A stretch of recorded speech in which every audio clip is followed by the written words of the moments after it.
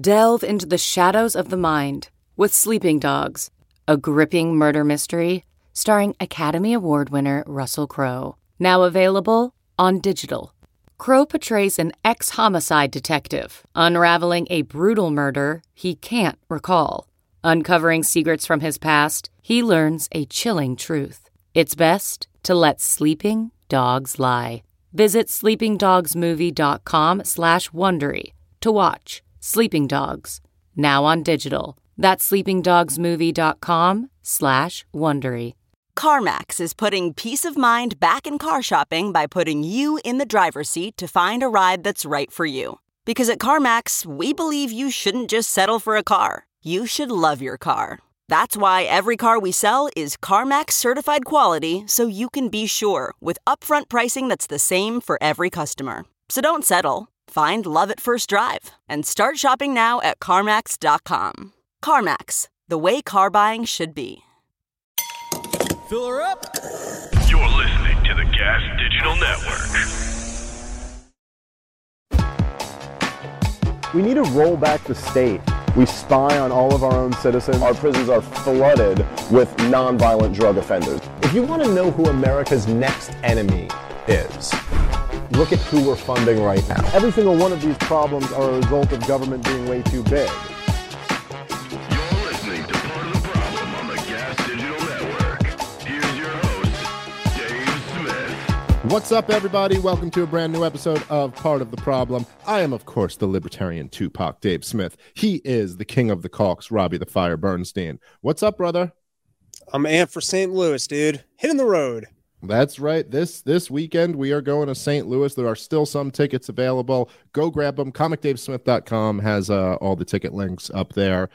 St. Louis, Funny Bone, here we come. The next week after that, we're going to be in one night only in Perryville, Maryland. Those tickets are selling very fast. If you want to come to the show, go grab them right now. And then off to the races. A bunch of stuff coming up in the next few months. So, yeah. Looking forward to seeing some of you guys on the road, and we're adding a bunch more dates that'll all be up on the website soon. So go check it out, comicdavesmith.com, for all our live shows, doing live stand-up shows and live podcasts as well. So yeah, come on out, have some fun. All right, so let's start off today's show right with a nice little moment over at CNN. This was something I know you had said. I saw Tom Elliott had posted these some of the clips from this show. Tom Elliott, by the way, I've mentioned him several times on the show before. Great Twitter follow.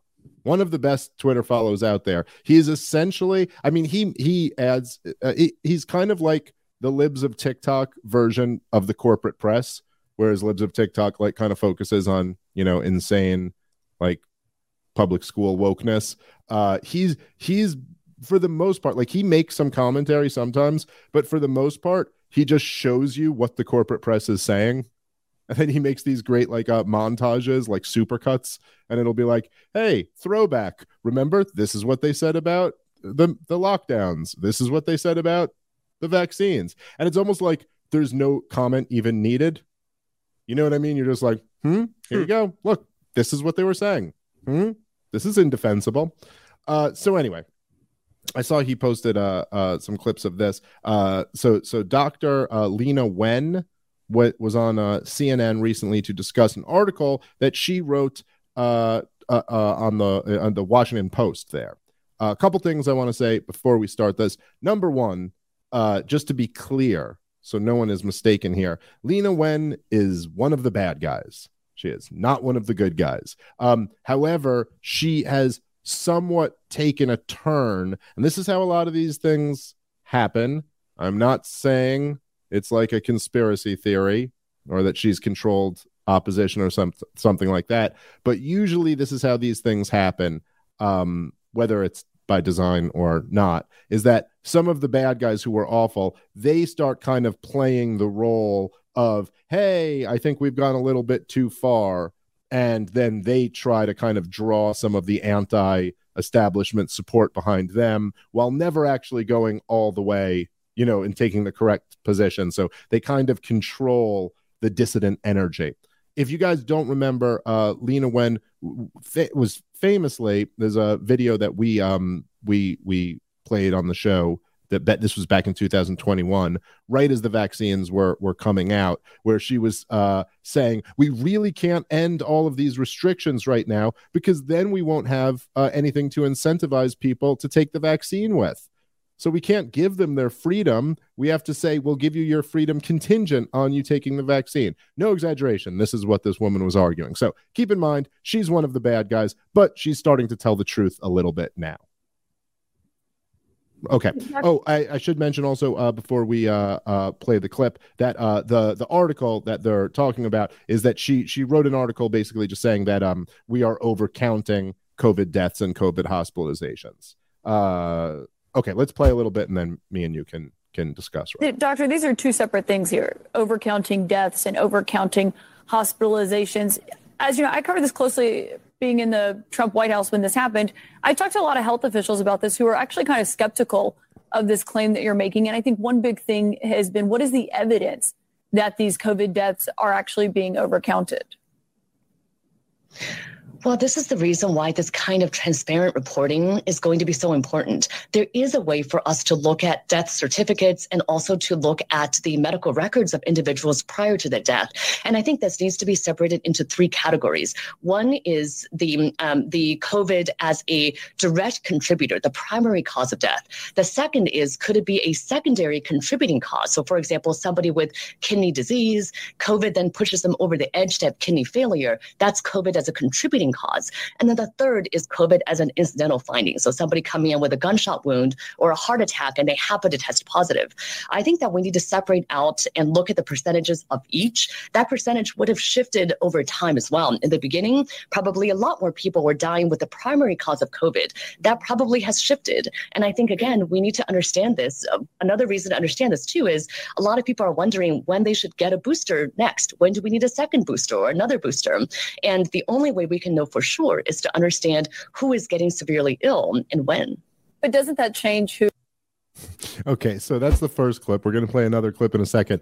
I just find it fascinating to see these three uncomfortable CNN talking heads sitting there as they go, well, what evidence do we have for this? And it's like, well, no, we're saying this is the way they're counting the deaths, and this is a crazy way to count it. We should obviously be distinguished. I mean, this is so obvious. Obviously, we should separate at least into these three categories that she mentions here. But it really is something about time, the effect that time has on the narrative and on the kind of controlled discourse and the outrage about these things. It's just something, right? For people who, and again, it's not like I'm saying like, oh, this is the way things were in the 1920s, and now this is how things are today. I'm talking about 2020 and 2021 to today. It's not that long ago. But you go, they're just sitting there almost as if it's almost as if this was her original idea that no one had. This is what everyone who opposed the COVID regime was screaming for all of that time and was labeled like this evil, crazy conspiracy theory, would never have. And now all three of those CNN hacks just have to sit up there and take it as their own, person who is advocating all of their policies. Their own medical expert is going, oh yeah, no, this is all real. This is all happening. It's been happening the whole time. And I'm just like, okay. All right. Like, it's unbelievable how you can go from having a position that makes you like some type of toxic, awful human being, and then they can go, so that position's correct. Interesting. I don't know. What are your thoughts, Rob? It's really infuriating because these people understand science. They understand how the data should be processed. And 2 years ago when we said, hey, shouldn't we really take a look at the numbers and know who's dying? And no, you're not supposed to look at that. That's irrelevant. And now they're saying, no, that's highly relevant for who we would make. It wasn't just a recommendation for the boosters. That was relevant information to analyze this from the outset. And if you had said that people were dying with COVID and not from COVID, that was conspiracy. That switched when Anthony Fauci admitted to it, when people criticized the fact that the death numbers were up in kids, and they're like, what's going on here? Your COVID policy is not working. And he said, no, it's working. You guys are miscalculating because people are actually dying with COVID, not from COVID. And all of a sudden, what had been absolute conspiracy was now just fat because he needed to cover his own ass for a failed policy. Well, what happened is after, if you like the booster campaign has been largely a failure in America. There's a lot of the coercive pressure to get it was taken off. A lot of the same jobs that were requiring you get vaxxed initially are not requiring that you get boosted. And people just, for obvious reasons, there were a certain amount of people who were like, all right, I'll take 2 shots and be done with it, are not so like, no, I'm not taking a shot every 6 months for the rest of my life. Like, I'm not doing that. So there's something like, I think it's less than half of the people who got double vaccinated originally got the booster. So they have not convinced nearly as many people, but they did convince something like 70% of adults to get vaccinated originally, convinced / coerced. Okay. But so this was right around the time where we had hit those numbers. This was before the big booster push. And so we had gotten up to the point where about 70% of the population was vaccinated.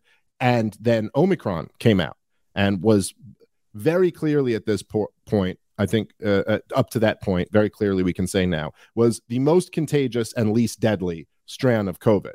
So the numbers of people who have it was like through the roof. Like everyone was getting Omicron. And so all of a sudden now you had these numbers that by their real numbers, like, oh my God, hospitalization amongst children is through the roof. But of course, actually, what was going on here was just like, it was like a very contagious cold. And so a lot of kids who were in the hospital for a broken arm, they swabbed them and they go, oh, look, they have Omicron. So all of a sudden, up until that point, every type of elevated number of hospitalized people for COVID was helping sell the COVID regime. If there were a lot of people hospitalized with COVID, see, that's why we need lockdowns to slow the spread. If there's a lot of people hospitalized with COVID, that's why we need vaccines. So there's not so many people hospitalized. But now a huge portion of people got the vaccines and the numbers are higher than ever. It was this point where for the first time in this march of COVID tyranny, that number no longer helped the policy that Fauci was trying to sell. So what was his response? To finally tell the truth. Oh, well, you see, it's the way they count hospitalizations. They're wrong. And so it seems like it's like, yes, this Lena Wen lady is kind of telling the truth, at least partially here. But yeah, it's just so frustrating that you're like, dude, we've all been saying this forever. And then you come around to admit it and act like it's not an admission. Act like you're not even admitting that you were, oh my God, we demonized all the people who said this the whole time. But it's interesting because you do see that they're uncomfortable. And they're uncomfortable because that's there somewhere. Like that feeling that they know that like, oh, but you're saying the thing we all decided you're not allowed to say. And now you're allowed to say it, I guess. It's really amazing. It's like amazing to watch. It's dark, but it's hilarious in a weird way. Today's Lena Wen should have to debate 2 years ago Lena Wen, who said we have to remove people's freedoms. Yeah. That there's an incentive to get vaccinated, even if that means that we're removing people's freedoms. Well, but there's a weird like game that all of them play. So like the Lena Wen types, I mean, I don't actually know that she'd say this herself, but I bet she would. The people who occupy that space, the way they'll defend it is they wear it like a badge of honor where they're like, look, I'm pissing off all the people who are pro-COVID regime and all the people who are anti-COVID regime because I just tell the truth, and like hey, when the evidence was this way, I took this position. When the evidence is that way, but this is inconsistent with any earlier evidence. Right, but they just play it as if I'm not on either team. I'll just always tell you what I'm thinking. But it's like, no, you were just wrong before, and now you're trying to backtrack. No, you weren't. It's not that you were wrong before. You were lying before. And now enough of the market has caught up with you that in order to keep in this post, you're going to pretend like the information has changed. Your style of analysis has changed. And so now you're going to come forward and pretend like, oh, well, now we're acknowledging these things we didn't know. You knew this. Yeah. That's what I'm saying. I'm actually calling her out as being a liar. If what she's putting forward now is, this is the way that science would work. The way science would work is we look at the risk categories and who is and who isn't and what's the rate, whatever the fuck she just said now. And also, hey, we got to keep in mind that we don't actually have good data here. That was all true and relevant 2 years ago, and she knew it. Yeah. Yeah, no, absolutely. Absolutely. I agree with you. And of course, she even says it like in a way that's there's almost this weird omission where she goes, and we need to know this data. So when people are thinking about boosters, we can know who's at the highest risk. It's like, right. And we can know who's not at risk.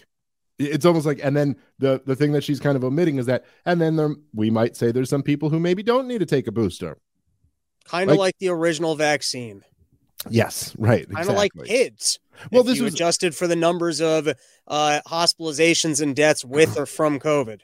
Well, look, this is the thing. And it's such a weird thing then when the other ones, like there's this style. It's really like something to watch. But there's this style, this like propaganda style that a lot of them use where like, so it's almost like you go, so you demonize the people who stand up to the propaganda and are telling the truth as the most evil people spreading misinformation. They're dangerous. These are just vile Nazis, you know? And then it casually gets admitted that they were right. You don't really, it's like no big deal. It's like, oh, look at this, things changed. Oh, okay, here's that or that. And then when you keep going, you never like acknowledge the fact that you got it completely wrong and they got it completely right. And then when convenient, you'll still reflect back on it as if you were right. You know, like they'll still. So it's like the thing where we were talking about with Neil deGrasse Tyson, where it's still like, it's like, oh, all those people who said that the vaccine would prevent transmission, they weren't wrong. They were right at the time. Later things changed and then they became wrong. And then so you kind of half admit that they were at least in effect wrong now, but then he'll also still later be like, you know, you get the vaccine so you don't give it to anyone else. You know what I'm saying? Like it's like and like he'll still it's kind of the way that like people will still say something about Trump and Russia. Like they'll almost just like they still kind of assert that like, oh yeah, no, we weren't completely wrong about that whole thing when convenient. It's just it's a bizarre way that human beings act. It's a way that propaganda like is dispensed. It's really creepy. All right, guys, let's take a moment and thank our sponsor for today's show, which is Bambee. Bambee is an HR platform built for small businesses like yours, so you can automate the most important HR practices and get your own dedicated HR manager. First, Bambee's HR Autopilot automates your core policies, workplace training, and employee feedback. Then, your dedicated HR manager will help you navigate the more complex parts of HR and guide you to compliance, available by phone, email, or real-time chat. An in-house HR manager can cost you up to $80,000 a year. But with Bambee, your dedicated HR manager starts at just $99 a month. No hidden fees. Cancel anytime. I know a lot of people who run small businesses. I myself run a small business. HR is not why you got in the game, but it is a real vulnerability if you don't have it taken care of. Bambee has received thousands of 5-star reviews on Trustpilot, and their customers are 4 times less likely to have a claim filed against them. You run your business, let Bambee run your HR. Go to Bambee.com/POTP right now for a free HR audit. That's BAMBEE.com/POTP. Bambee.com/POTP. All right, let's get back into the show. Okay, let's play the second clip from this, which is also interesting. How at risk pregnant women and their babies are from COVID-19. I'm sure you saw it. I mean, they tracked 13,000 pregnant women. And I just wonder if you're concerned for people at risk like that or other vulnerable groups that this can give fodder to conspiracy theorists, to those who downplay COVID, to anti-vaxxers. I'm sure you thought about that, right? As you were writing this, are you worried about that? It's interesting that I have had criticism on both sides. There are people who have said, well, why are you saying that we're overcounting COVID deaths now? You should have said this 2.5 years ago. There are others who have said, well, we're not overcounting them, and they give various reasons as to why. I think at the end of the day, we just need the truth. And part of that truth is what you mentioned, Poppy, which is that vaccines are highly protective, that vaccines are very effective, they're very safe. Yeah. I've never been so angry while watching a segment. It's not about whether or not I lied. It's at this moment that we need the truth. I mean, you could say that about any mistake that's ever been made ever. Hey, it's not about if I raped before. It's about that women are safe now. Yeah. I mean, look, if you want to tell the truth is that you are a tyrant for advocating that people not have their freedom until they consume this pharmaceutical product. And you should be ashamed of yourself, and no one should ever allow you to have public, to comment on anything publicly on television again. The thing that I found that I think is so funny is, like, again, there's just the question there from this CNN anchor, you can just feel how uncomfortable she is already with this. So she brings up some new, they're saying now that there might be a risk to pregnant women. So like, we found something. We have something to grasp to, that COVID is a problem. What does that have to do with her saying they're overcounting the deaths and hospitalizations? Nothing. She just brings it up. Well, I read something the other day about COVID being really scary. So aren't you worried that you talking about this stuff could, give like credibility to conspiracy theorists and all? So she's basically just going, really, if you think about what the question is here, she goes, isn't this making us look bad and the side criticizing us look good? And why is that? Because you're confirming that the thing they were saying from the very beginning was always correct. That there's none of those numbers. You're right. CNN for a year and a half ran a tally on every single show. There was a tally at the bottom of the screen telling you how many people were hospitalized and how many people died. Do you remember that? They only took it off once Trump was out of office, I think. But they were literally, when you used to watch CNN throughout the pandemic, it would be like a big, like graph around them with numbers that were constantly changing of the hospitalized and the dead. And you would always see those numbers up there. And she's here telling you you were doing propaganda that whole time. You were giving BS numbers the whole time you were doing that. And they're like, well, this might make the conspiracy theorists look good. That's your concern when someone comes to you and tells you that you guys were full of shit for the entire time, in the most important time, the biggest crisis in modern American history, and you guys were doing nothing but running propaganda, and your response is like, yeah, but that might make the people who don't like us sound right. Like, yeah, it might. Maybe you should be concerned with what you were a part of. It's just insane. Insane. All right, let's finish this clip off. And vulnerable groups, including pregnant women, pregnant individuals, should be getting vaccinated. At the same time, we should also be honest about who was dying from COVID during the early parts of the pandemic versus who is dying from COVID now. I think that type of honest, transparent reporting is really important, including for fostering trust in public health. Mm-hmm.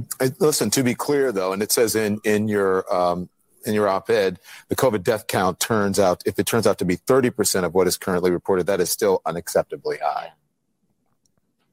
That's exactly right. And there are still. And there you go. And there's Don Lemon. It's not even a question. It's just like, let's just say, even if we were off by a magnitude of order, it's still bad. It's still really bad. So really, in the spirit of things, it's like, yeah, well, if the actual number is 30% of the number that CNN kept on their screen every single day while the American people were scared out of their minds, while the government was taking away all of their basic rights, also, robbing them blind to give $1 trillion giveaways to giant corporations. If it turned out that you were running a number that was actually, 70% BS, yeah, that's actually pretty bad. That's propaganda of the worst kind. It's like we're watching an internal meeting where they're going, hey, aren't we still supposed to lie about this stuff to try and scare everyone into just following what we say? And she's going, no, we're going to try and be honest to rebuild credibility. And they're like, wait, are you sure we're going to be honest about this? And I guess at this point, it's like they did what they needed to do, so they might as well be honest so that the next time they have to sell us something, we might actually listen. That's really what they're doing. It doesn't even matter if they decide to start being honest now. It's like, yeah, you only did that because you had to. You'll lie to us again. I don't buy it for 1 second. And it's not as if she's being completely honest here. I mean, she's still, like I said, she's one of the bad guys. She's still recommending pregnant women get vaccinated. Like, okay. But this idea that, like, well, we have to have honest reporting so that there's trust in these institutions. It's like, well, yeah, I think these institutions have proven that they're not worthy of being trusted. But yeah, it is something to see, like, they go, like, I guess this is like the level they think they can get away with. It's like, okay, well, we're still going to recommend the vaccine to everyone, but we're going to admit this much. Like, oh yeah, that this number was tremendously inflated. Oh yeah, this number that you constantly are running with is not an accurate number at all. And I'm sorry, but there's just no excuse. It's not as if this was, I mean, amongst people who were critics of the COVID regime, this must have been one of the most brought up talking points, like constantly brought up, that like, yeah, this is like, it was like a running joke, like, oh, a guy gets in a motorcycle accident and dies and it's a COVID death. Like this was like, you know, people are constantly talking, and there's just no excuse for why anyone who's supposed to be in the business of like keeping this data wouldn't have been able to see, oh yeah, this isn't telling me anything. Yeah, like I can't count this as a COVID death if it, like, you know what I mean? And there's just no reason. And same with the hospitalization numbers. And we've talked a bunch about that. Like this is just ridiculous. So anyway, there was never any excuse for them to be putting those numbers out there, except for the obvious, which is that it helped sell these tyrannical policies. That's it. It was the worse this thing sounded, the more likely people were to give up everything they had, and they made it sound really bad, and people did. So there you go. All right. Speaking of government propaganda, let's move over to the this summit that they had for the WEF, the World Economic Forum. There was a pretty interesting panel discussion there with some journalists. I think Brian Stelter, our favorite little piggy, he's back, you know? Yeah, he's doing great. I think he teaches at Harvard now. Yeah. I mean, the brightest of minds need to know honest journalism. And so he picked up a staffing position over there to make sure the next generation of geniuses are proper informed on how to partake in propaganda on the highest levels. Yeah, isn't it something? They go like, yes, sure, you were like ritualistically humiliated by every honest voice online, and sure, your viewers were so incredibly low. Your viewership was so incredibly low that even CNN, who is used to low viewership, couldn't keep you around anymore. But don't worry, there's a panel at the World Economic Forum that you can come host. And and what's he talking about? The same thing he's always wanted to talk about. He's gotten a little fatter, which is great. I love that. Yeah, that does make me happy. But it really is funny how much he's a one-trick pony. Like all he can ever talk about is how there's misinformation out there. Like that's just always the topic. But anyway, this was he was not alone. He was joined by some other hack reporters. This one guy's from the New York Times who had some interesting things to say. Let's take a look at that. I'm teaching students and young people how to recognize disinformation. So there clearly are models that work. I also think it's useful for us not to overthink the problem too much. I mean, ultimately, what you're teaching people in those moments, as much as anything, as much as you're teaching them to recognize a lie, I suspect you're teaching them to recognize trustworthy sources, whether that's, you know, an institution like the Times or the Post or the Journal, whether that's scientists, whether that's academia, but there, you know, just being discerning about trust, and in some ways finding institutional proxies for trust, you know, where there are reliable, transparent standards. You know, for example, in an institution like mine, when we make mistakes, we acknowledge them in public and we correct them, right? And I think that that's going to be a big part of this. I also just think that at some point, you know, given the central role of the platforms in disseminating, you know, bad information, I think they're going to have to do an unpopular and brave thing at some point, which is to differentiate and elevate trustworthy sources of information consistently. And until they do, I think that we just have to assume that those environments are basically poisoned.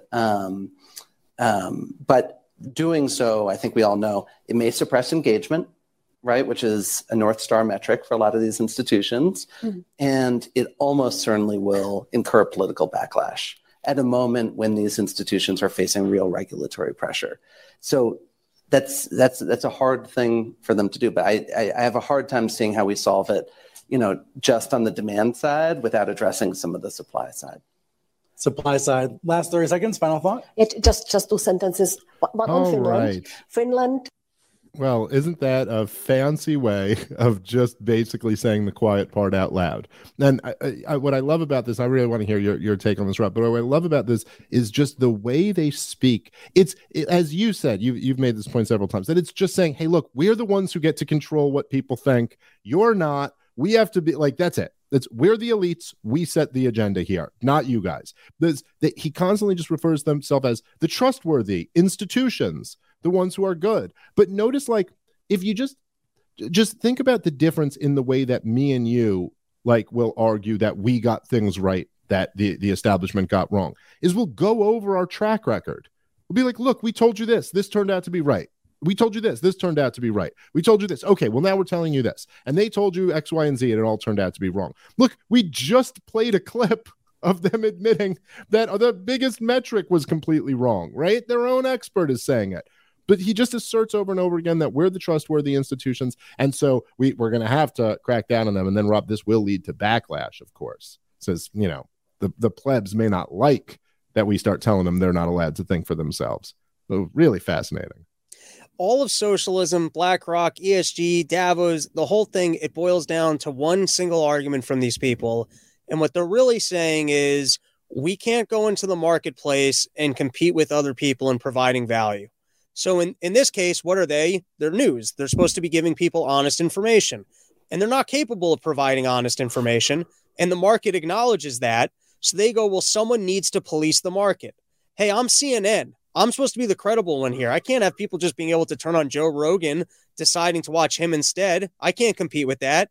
Right. That's really what they're calling for, is that somebody needs to police the markets and make sure that there's limited competition so that they are just granted whatever the fuck their stature is. It should just be handed to them. They shouldn't have to compete. They shouldn't have to give us honest information. They shouldn't have to do good journalism. It's not about that. It's about that they've been credentialed. And so everyone else, just needs to be removed from the marketplace so that everyone realize, they should just, it's an appeal to authority. Hey, listen, I got the credentials here. People don't seem to care about my credentials enough. So somebody needs to come in and say, hey, you're only allowed to listen to the people with credentials. Well, go compete. Go win people over. I don't know if there was a doctor you get rid of board licensing or whatever. If you had some doctor down the street who was unlicensed but managed to heal everyone in the neighborhood, God bless. Yeah. Go fucking compete with him. Yeah, it's so bizarre, especially that it's the same people who constantly, talk about threats to our democracy and things like this. It's like, oh yeah, the worst thing ever is anyone who wants voting rights are under attack. Oh my God, they're making you show an ID or they're verifying your address. This is right. Everyone has to be able to cast their ballot. You can never question democracy. There's constantly threats to democracy, and that this is somehow a goal. Everyone gets to vote.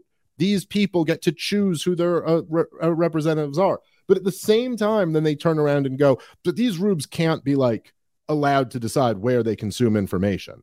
I mean, because they're so stupid that they won't even know the difference between all this fake stuff and us, the really smart news. And if we're just competing fairly with them, they're all going to choose the conspiracy theories. They're all going to choose misinformation. And yet, so what are you saying? It's we need to propagandize these people and then they can vote. Then this is somehow, it's so bizarre. None of it makes any sense at all. Crappy products cannot compete without force. That's why you can't have your fucking green windmills over gas unless or that's why woke is broke. You know what I mean? All these companies, they get forced into putting together programming that nobody's interested in. It doesn't work. As long as people can go to the internet and create their own shit, it's not going to work. So in this case, they're basically complaining, hey, we're supposed to we have to create propaganda. That's our job. Our job is to create propaganda. And if other people can create honest news, then we don't have a business here anymore. So somebody's going to have to come in and police it. Yeah, it's funny because, the American system was always, in many ways, a more, it's a more sophisticated form of corruption than typical like dictatorships or typical like kind of naked tyrannical regimes. All right, guys, let's take a moment and thank our sponsor for today's show, which is BetterHelp. BetterHelp offers professional counseling done securely online. So if you feel like there's something interfering with your happiness or preventing you from achieving your goals, definitely go check out BetterHelp. I highly recommend therapy. I've benefited from it myself. I know many other people who have. I think there's a misconception where a lot of people think what we're going to be doing is diving into my childhood and talking about how my dad didn't hug me enough or something like that, when a lot of times what therapy really helps is just you dealing with issues that you have going on in your life right now, recognizing when you're getting in your own way and kind of trying to straighten that out. So whatever you're dealing with, BetterHelp has a wide range of counselors available for you. Plus, BetterHelp is more affordable than traditional counseling. Financial aid is available, and it's easy to get started. Once you sign up, BetterHelp will match you with your own licensed professional therapist. You'll be able to communicate with them in under 48 hours. This is not a crisis line. It's not self-help. This is professional counseling done securely online. BetterHelp is committed to facilitating great therapeutic matches, so it's easy and free to switch counselors if needed. You can send a message to your counselor at any time, and you'll get a timely and thoughtful response. Plus, you can schedule weekly video or phone sessions, so it's the perfect way to do therapy for people who are busy. Go to betterhelp.com/problem, and you can join the over 1 million people who have taken charge of their mental health with the help of an experienced professional. New testimonials from users are posted daily. In fact, so many people have been using BetterHelp that they are recruiting additional counselors in all 50 states. So go to betterhelp.com/problem. That's BetterHelp.com/problem to get 10% off your first month. One more time, betterhelp.com/problem for 10% off your first month. All right, let's get back into the show. It's I was arguing with someone the other day. I was talking about how corrupt countries are. I think they were talking about like Ukraine and Russia and some of these countries that are so corrupt. And I was saying, this is like an off-air, this is like conversation. And I was like, look, America's the most corrupt country. We're more corrupt than any of them. And he was like, well, no, look, I mean, in Russia or something like that, or in some of these other countries, I mean, you're like bribing police officers and stuff like that. Judges take bribes and stuff. And I was like, yeah, because that's a very primitive form of corruption. That's like the very basic, like low-level form of corruption. America's corruption, it's like, yeah, look, you can't bribe police officers typically in America. There might be some exceptions to this, but typically, if you get like pulled over for a DUI or something like that, you're not going to be able to like slip the cop a couple $100 and get off. That's typically not going to work in America. In Mexico, that might work. Like that is so yes, there is that low level of corruption there. Now, by the way, it's not exactly clear to me that is, like, let's just say you're probably in a lot of situations in the United States of America where you wish you could just bribe the cop and actually might be better off for everybody if you could. But that's not the corruption in America. The corruption in America is like the prison guard union, like lobbies for mandatory minimums. That's where the corruption is. The corruption is like the Federal Reserve. The corruption is like, think tanks funded by weapons companies that put out pieces advocating why we need to fight the next war. It's like sophisticated, next level corruption, which is actually far more successful and far more corrupt. So anyway, the point I'm getting at is like in a lot of other countries, they would have the more primitive form of this media control, which is just state-run media. The state runs it. You know, if you go to North Korea, it's like the news is going to be put out by the government. This is the news. In America, they had a more sophisticated form of state propaganda, which is like, oh, no. The state doesn't run the media. We have a free, honest press that is a check on state power, right? The state just licenses out TV stations, and we picked 3, And so there's 3. You have 3. Look, you can choose any one you want to. And they'll all be saying the same thing, but whatever. You can choose which one you want to watch. And then you would have, papers like, say, whoever, the New York Times or something like that, who basically they get access to the deep state and to the intelligence world and to politicians. And then they'll give them little bits of information as long as they publish things that are what they want them to publish. And then they continue to get that access. So it's a more sophisticated version of state media. But this has all been broken now. And that's really what's been going on for the last, few years in America is that the internet and the way it's exploded and grown has now been like, oh, you don't have any of that system in place. And so what you hear these guys arguing this stuff is like, well, we got to clamp down and get back to that system somehow, where we're the ones that people are forced to trust. What's interesting is you might just, as a thought experiment, ask yourself, from this guy's point of view, wouldn't it almost make sense to just start advocating for the old, more primitive system? Wouldn't it just make sense to just advocate for state-run media? I mean, he's basically, he's advocating for what? Government regulation to come in and make sure that they can only see us and not them. Well, here's a solution. So only the state chooses what the people are allowed to see and what they're not. That's this, and they'll be doing this on a summit about, like, you know, the journalism and misinformation and all this. So yeah, it's quite a side. Yeah, let's play one more of there were a bunch of clips in that thread, Brian. You could just pick another one. Let's play it. Talk from the newsroom and the news publishing perspective, and then we'll work our way toward some of the political parts of the conversation. How does this discussion of disinformation relate to everything else happening here today in Davos? Well, first, thanks for having me as part of this conversation. As you can imagine, this is something I really care deeply about. So I think if you look at this question of disinformation, I think it maps basically to every other major challenge that we are grappling with as a society, and particularly the most existential among them. So disinformation and the broader set of misinformation, conspiracy, propaganda, clickbait, you know, the broader mix of bad information that's corrupting the information ecosystem. What it attacks is trust. And once you see trust decline, what you then see is societies start to fracture. And so you see people fracture along tribal lines, and you know, that immediately undermines pluralism. Mm-hmm. And, you know, the undermining of pluralism is probably the most dangerous thing that can happen to a democracy. So I think if you're spending this week thinking about the health of democracies and democratic erosion, I think it's really important to work your way back up to where this starts.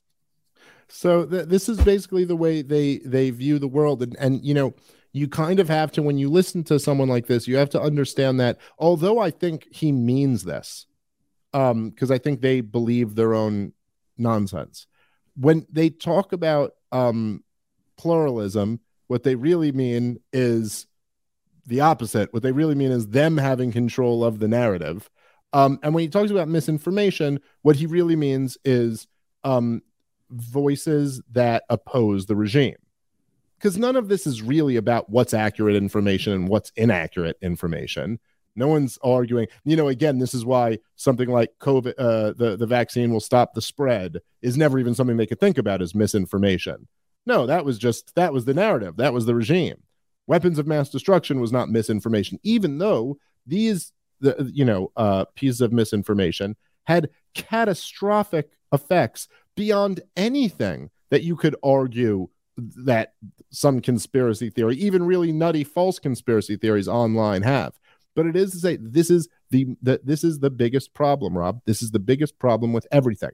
And the point I'm making is that I think if you can kind of flip his words into what they really mean and listen to what this guy's really saying, I think he's right. He's essentially right. This is their biggest threat. This is their Achilles heel. And I think there's something for people on our side should be really encouraged by this, because he is right. This is a threat because it undermines trust. And so they cannot get their agenda through if the vast majority of the population believes that they are a bunch of liars, well, then they're not going to trust them and they're not going to go along with what they believe. So in other words, we need to keep the misinformation going. That's our best bet. All right, guys, let's take a moment and thank our sponsor for today's show. This is going out to responsible adults over the age of 21 living in states where Delta 8 is legal. Go get yourself some Delta 8 from YoDelta.com. They've got vapes and gummies. Delta 8 is naturally found in hemp. kind of like CBD. But unlike CBD, Delta 8 gets you high. So keep that in mind and use it responsibly. Delta 8 is what people are raving about. I know all of the stoners at Gas Digital love this stuff. Go check them out, yodelta.com, the official Delta 8 sponsor of the Gas Digital Network. Use the promo code GAS. It'll get you 25% off your entire order. That's yodelta.com, promo code GAS for 25% off your entire order. All right, let's get back into the show. I don't. How would you define pluralism? I don't even know that word. I just many different groups existing, kind of not having one group. So I think here I'll look up a technical definition, but I believe I'm wrong about this, but I believe it's like the idea that you have, like, say multiple religions or multiple different ethnicities, races, things like that. A condition or system in which two or more states, groups, principles, or sources of authority exist. So I took it to just mean that there's like maybe I'm getting that wrong a little bit, but I took it to just mean where it's like, well, we have like all these different tribes that kind of all exist together, but we have a democracy and we come together and we're all kind of on the same page and all trust the same institutions or something like that. But regardless, his point is that the biggest threat that they face with everything can be boiled down to this disinformation and misinformation out there online. I kind of feel like, products and services die because the market no longer needs or likes them. Like, I used to love Mad Magazine. I mean, Mad Magazine was my jam. Also, respect to Mad Magazine, because some of the things that they made fun of when I was a kid really brought into focus, the tyranny of government.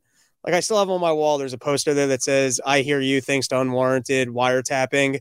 Or they did a spoof of Iraq War II, which was like Revenge of the Clones. They did a goof on Obama for soldier suicides. I mean, you were a kid and they were making fun of dark shit of where government fucks up in a great way. Anyways, I love Mad Magazine. Print media is not what it used to be. I also think they lost their edge a little bit. They lost their advertising dollars, and then humor, it exists daily on the internet, that I think being a monthly publication like that, where half of the humor was like memes, it's just not as relevant as it was. Right. They kind of died with their dignity. They didn't go, hey, the internet shouldn't exist because we're supposed to be the only source for humor. We're Mad Magazine. We're a cultural icon. We get to decide how humor works.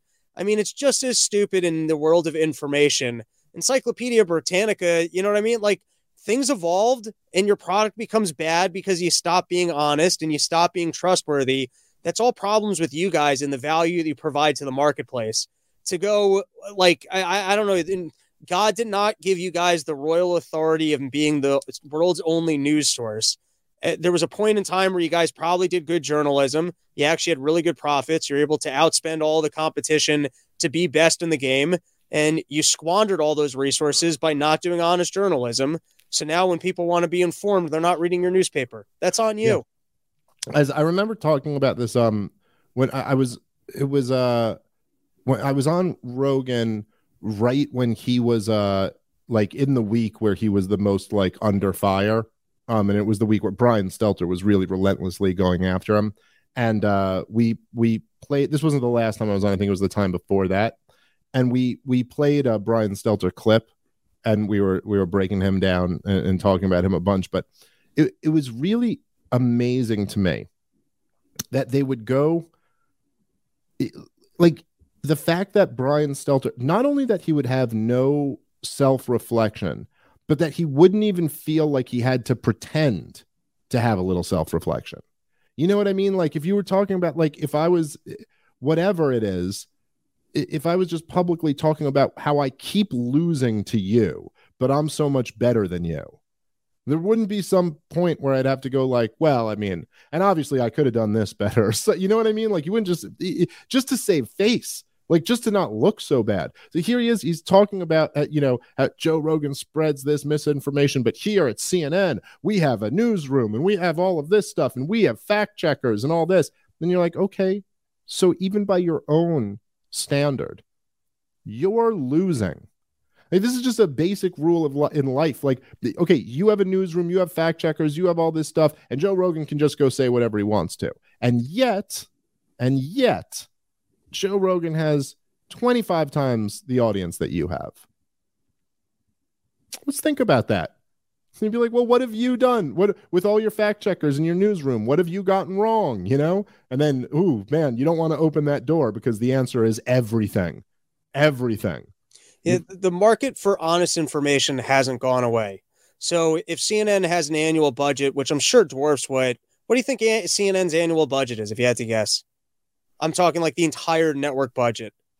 I don't know. It's got to be a couple $100 million at least, if not. I think higher. I would think the range, if I had to guess, was between 500 and a billion in terms of the total budget for the network. Maybe 500 million. I don't know. Let's go with $500 million. So you've got $500 million and you're in charge of the network. You've got a lot of resources to put together. How many shows do you even need? What's your prime time? You're talking 8 p.m. to 12 a.m. or something like that. So you need 5 people. You need 5 people who are entertaining as Rogan with the back staff to put together. I mean, you and I, we do a news program 3 times a week, and we've managed to put together an audience. It's not, there's a market for honest information. Yes. You guys are just losing because that's not what you want to do, or you're just not good at it. You're not good at hiring people who are entertaining and then having people who are able to put together the stories. You sort of said, the market for information has not gone away. People have not decided, hey, I want to be uninformed. And now we need the government to step in and go, nope, you guys will be informed. Nope, you guys need to have information. And there's something that's going on in our culture, and there's a big change through the generations. And I probably won't be able to express this. I won't be able to articulate this quite right. But there's something where what people are craving right now, and the reason why we're able to put this show together and is that people are kind of craving this kind of this absence of the bullshit and the gimmicky stuff, and they like hearing people just really talk to them and really speak from the heart. I think it's as our society has gotten faker and faker and faker, people like that. They crave kind of the realness, and the media apparatus is built off the opposite of that. It's built off the good evening and welcome to tonight's news and on the story. We throw it over to you, Sean. And no one really talks like this. It's you're putting on a voice of how you think the official person is supposed to talk. Our generation's a little bit too cynical. I don't know if it's a result of I think it's a result of the fact that our generation didn't really believe in things the way previous generations did. They didn't really believe in God, country, loyalty, chivalry, these things. They were just kind of brought up under a lot of they grew up with a lot of nihilism and cynicism and all of these things. I also think there was there was kind of this big effect that, if you remember, there was the reality TV era where that just became what everyone wanted to watch. And then we almost moved into the post reality TV world, but people didn't need a show as much. They wanted more someone to just be straight with them. And all of these things, also at the same time, I think generations ago, people they didn't grow up on television and on the movies as much as our generation did. And then everyone kind of became it's almost like everyone's doing an impression of what they've seen other people who were being phony by definition, were acting what they do. And there's almost a response to that. But that's what people are craving right now. And people can just sniff it out. That it's not that, say, Joe Rogan or someone like that. It's not that he's right about everything. It's that he's honest about everything. He might be wrong here and there, but he's not lying to you. And people can tell that. And they can tell that Brian Stelter is lying to them. They can just people are better at just sniffing that out on some level now. If you look at some of the government propaganda from the past, go watch World War II government propaganda. It's bananas. Go, Brian, here, if you could just pull up real quick, try to find, look up Daffy Duck income tax propaganda. I want you to find this. My point is just that there's stuff that would never work today. You just could not imagine it ever working today. You'd look at it right away and go, no. Our culture is just way too cynical for this to possibly work. No. I'm sorry. By the way, it's not Daffy Duck. What's the duck? Donald Duck. Yes, that's right. Donald Duck. Mickey's boy. Donald Duck. Here, watch this, Rob. And Brian, let me get, what's the date on this? Just look in the description. Does it not show? Oh, it might show in the thing. Here, let's play it.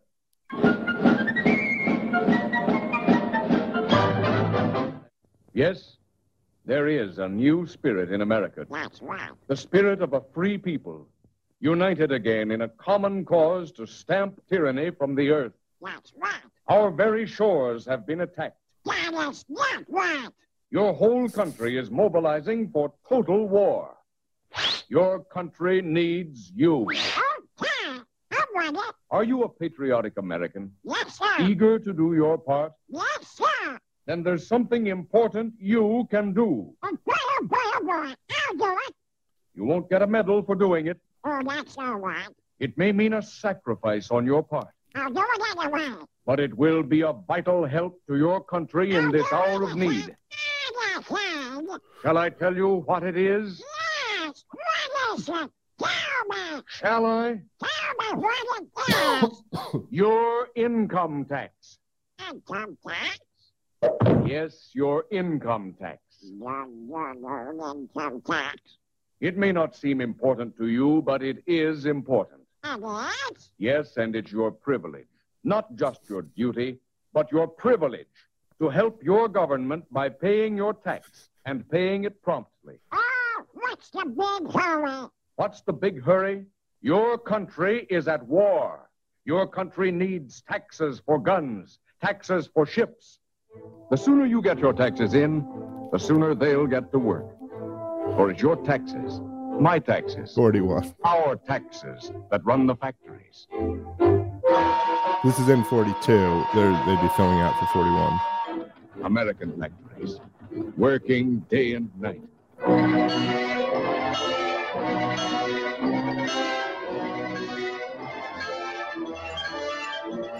Factories making guns, machine guns, anti-tank guns, long-range guns, guns, all kinds of guns.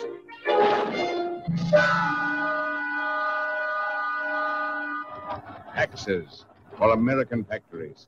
Working. Okay, we could stop it here, but just I think you guys get the point that I'm going after. Go watch the rest of it. By the way, there's a bunch of old propaganda like that. It's really, really fascinating to go watch. The point I'm making here though is that this was not for children. They were not trying to convince children to pay their income tax. This was targeted to adults. Now, I'm just saying there's a level of cynicism in our generation now where you could never possibly think that would work. Now, they'll still try different propaganda campaigns. They have to make them more sophisticated. But you think about how many of them fall apart so quickly. And there's something about that you're like, yeah, so, okay, yeah, if that could work, of course everyone would trust Edward Murrow as he's the straight news guy who gives everyone news. But people aren't falling for that anymore. By the way, a little other bit of kind of interesting history, right? So the withholding tax didn't come in until after World War II. So back then they had to really rely on the fact that people would send in their taxes, pay their taxes. And they didn't have electronic records and shit like that they have today. So there's tons of the vast majority of people just didn't pay them. It's just didn't pay them. Come get me. You know what I mean? And so they never were going to anyway. But so this was the thing of guilting Americans into paying your taxes because we got this big mass murder campaign we got to go on. So make sure you pay your taxes. And I know who will pull out to do it. Donald Duck. He'll get it done. It's the cartoon character and trust. Just fascinating to see. I don't know, to me, how things have changed over the years. And the voiceover guy. Voiceover guy was on point. It's a good voice. Do you want to help your country? Well, then unload your wallet. Really pretty incredible. All right, we're going to wrap there. That's our show for today. Come out and see us in St. Louis, guys. Still some tickets available. Come join us. Come out for that Friday late show. That's the one I'd recommend. That's Hell a real yeah, hot dude. show. Everyone's I gotta like come Friday out light to. shows. Those are fun. Get dirty. Me too. Hell yeah. All right, guys. Yeah, Friday and Saturday this weekend, me and Rob will both be there doing a live Part of the Problem podcast as well. So if you're not in the area, don't worry. You'll get to see one of the shows. All right. Catch you next time. Peace.